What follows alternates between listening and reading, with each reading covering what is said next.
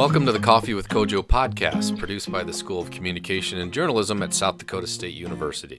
I am Associate Professor Dr. Rocky Daly, and I coordinate the podcast with our student hosts and guests. This week's student host, Anna Poole, talks with Kojo alum Gabriella Primus. Gabriella is a broadcast journalist and news anchor in Green Bay, Wisconsin. Anna spoke with Gabriella about her career and how her time at SDSU prepared her. Gabby, could you kind of tell us where you're originally from and why you chose to come to SDSU? Yeah, so a little complicated, I guess, where I'm originally from. So I was born and raised in San Diego until I was 15, and the economy hit. My dad is from a small town in South Dakota, Webster, South Dakota, in the northeast corner.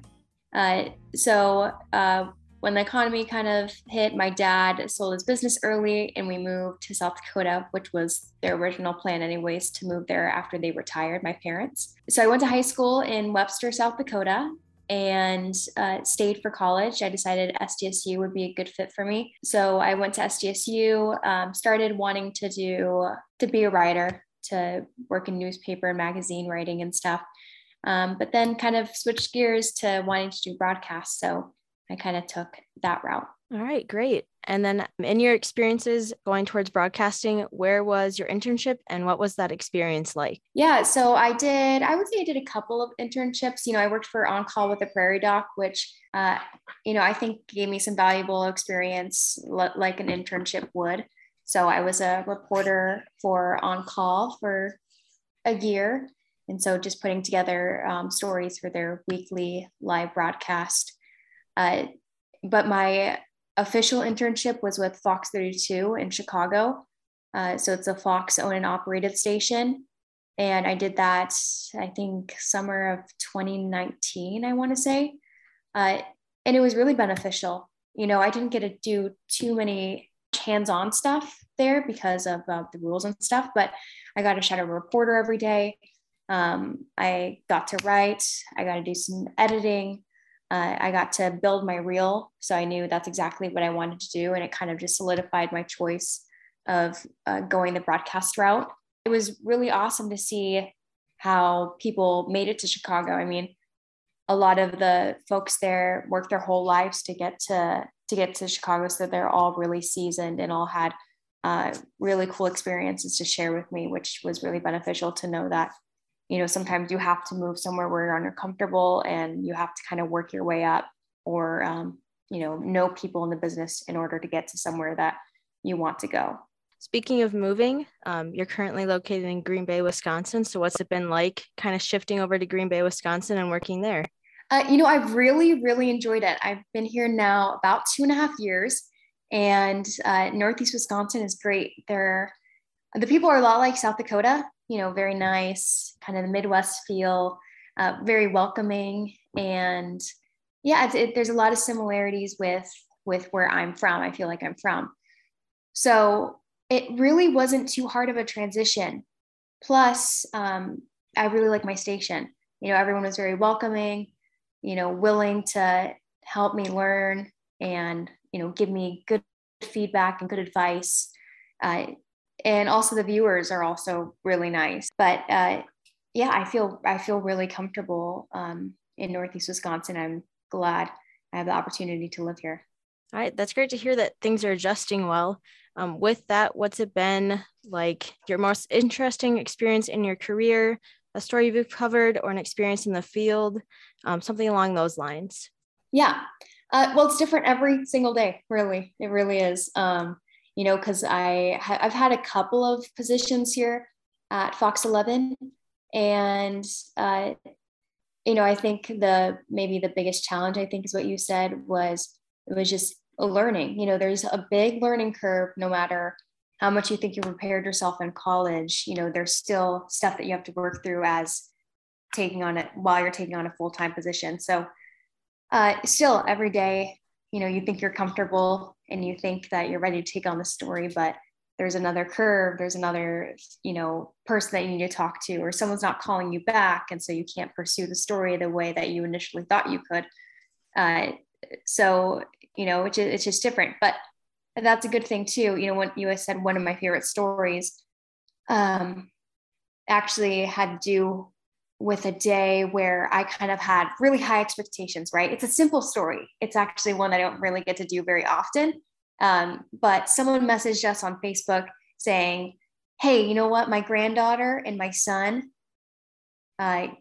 sit out every day waiting for, or once a week waiting for the garbage man to come by. So it's this little 3-year-old girl or 2-year-old girl who gets super excited for the garbage man to come by. And they made a little relationship, and he brought her toy and a little t-shirt and waves high. And it's like a whole little showing for her every week.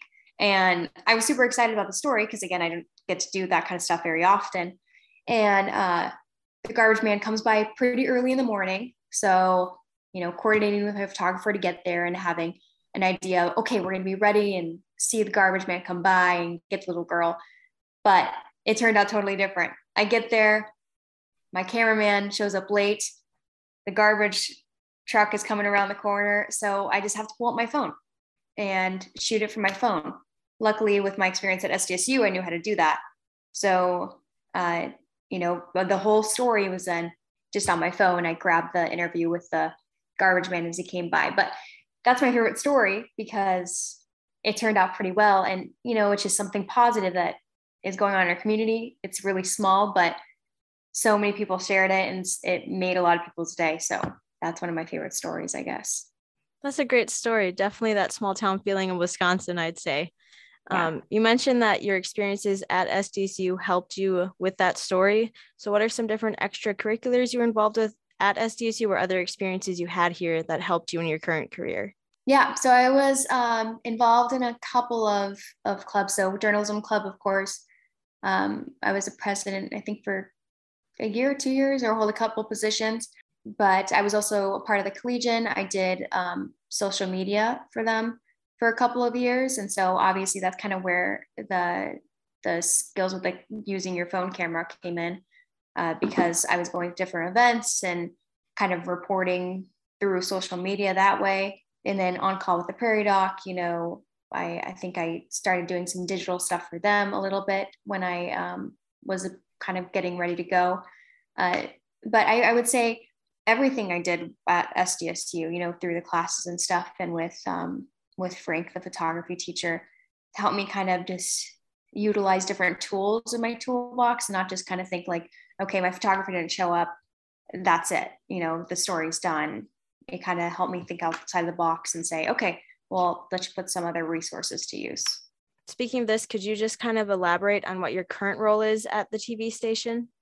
Yeah, so my current role right now is I'm the weekend morning anchor, and then I am the weekday morning live reporter.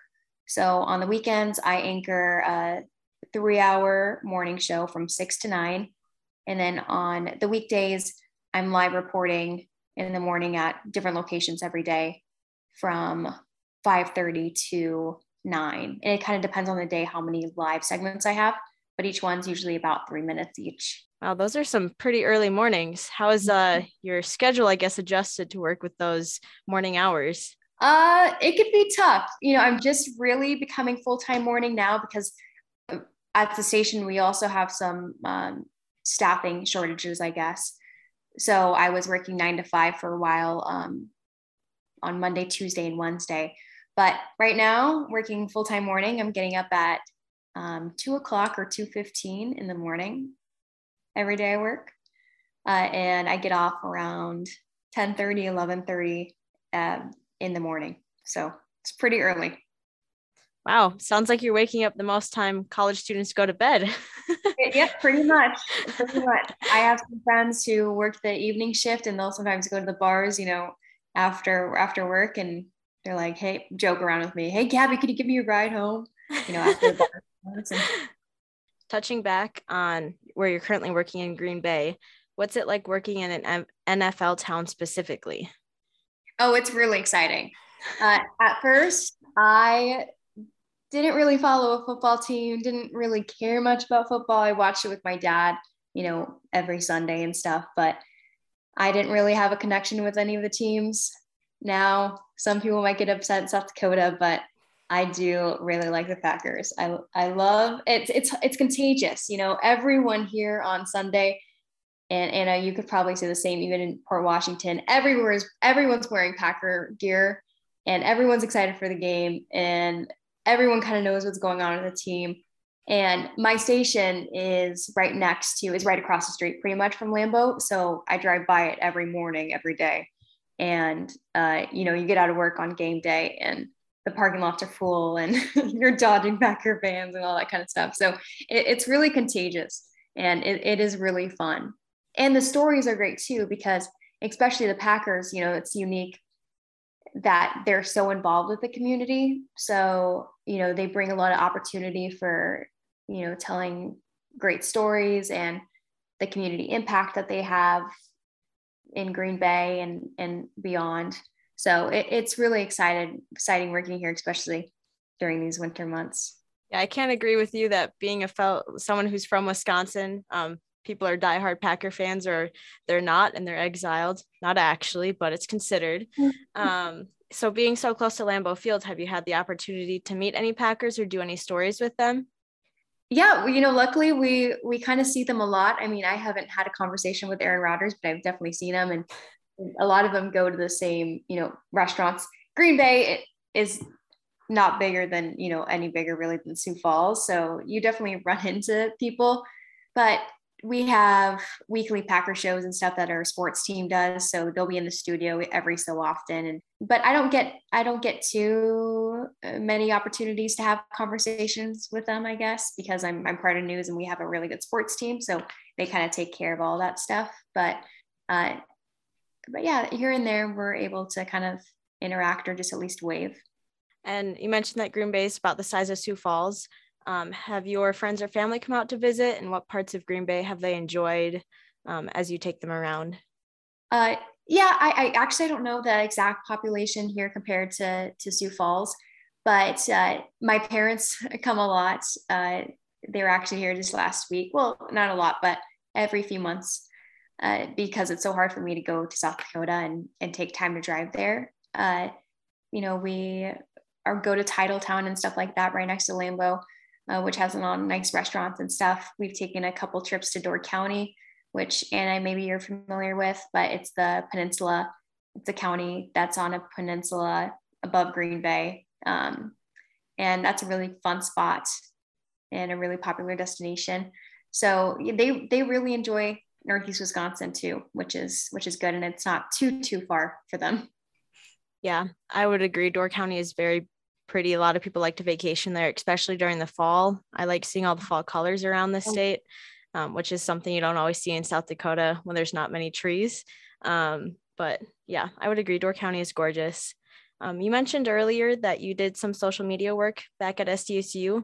So how's your social media usage changed from college to entering your professional career? I kind of saw you were expanding on TikTok. I enjoyed watching those videos. Yeah. I'm trying to post a little bit more. At first it's kind of hard just because you're learning so much day to day on the job that it's kind of hard to get done for the day and be like, okay, now I've got to post on social media. But now I'm slowly learning, that it is, and you make it fun, you change your mentality a little bit. And, but yeah, the TikToks are fun. It's hard to get us all together at the same time. And I've kind of wanted to make it a group thing with our station because our Sinclair broadcast group, who owns Fox 11, kind of put together a seminar, and that's where the ideas kind of came to start making some TikToks. But yeah, so I guess, just trying to post my stories, post my work, and talk about some of the stuff I'm doing, because I have found that viewers really like to follow us and see our day-to-day kind of boring things that we do, even if it's, getting a cup of coffee or at the pumpkin patch or picking sunflowers, something like that. So yeah, I've tried to expand a little bit more on social media. Yeah, that's great to hear. They are definitely fun to watch. Well, thank you very much for sharing, Gabby. I just have one question to end our time. So as someone who's recently graduated, what advice do you have for students looking to go into broadcasting?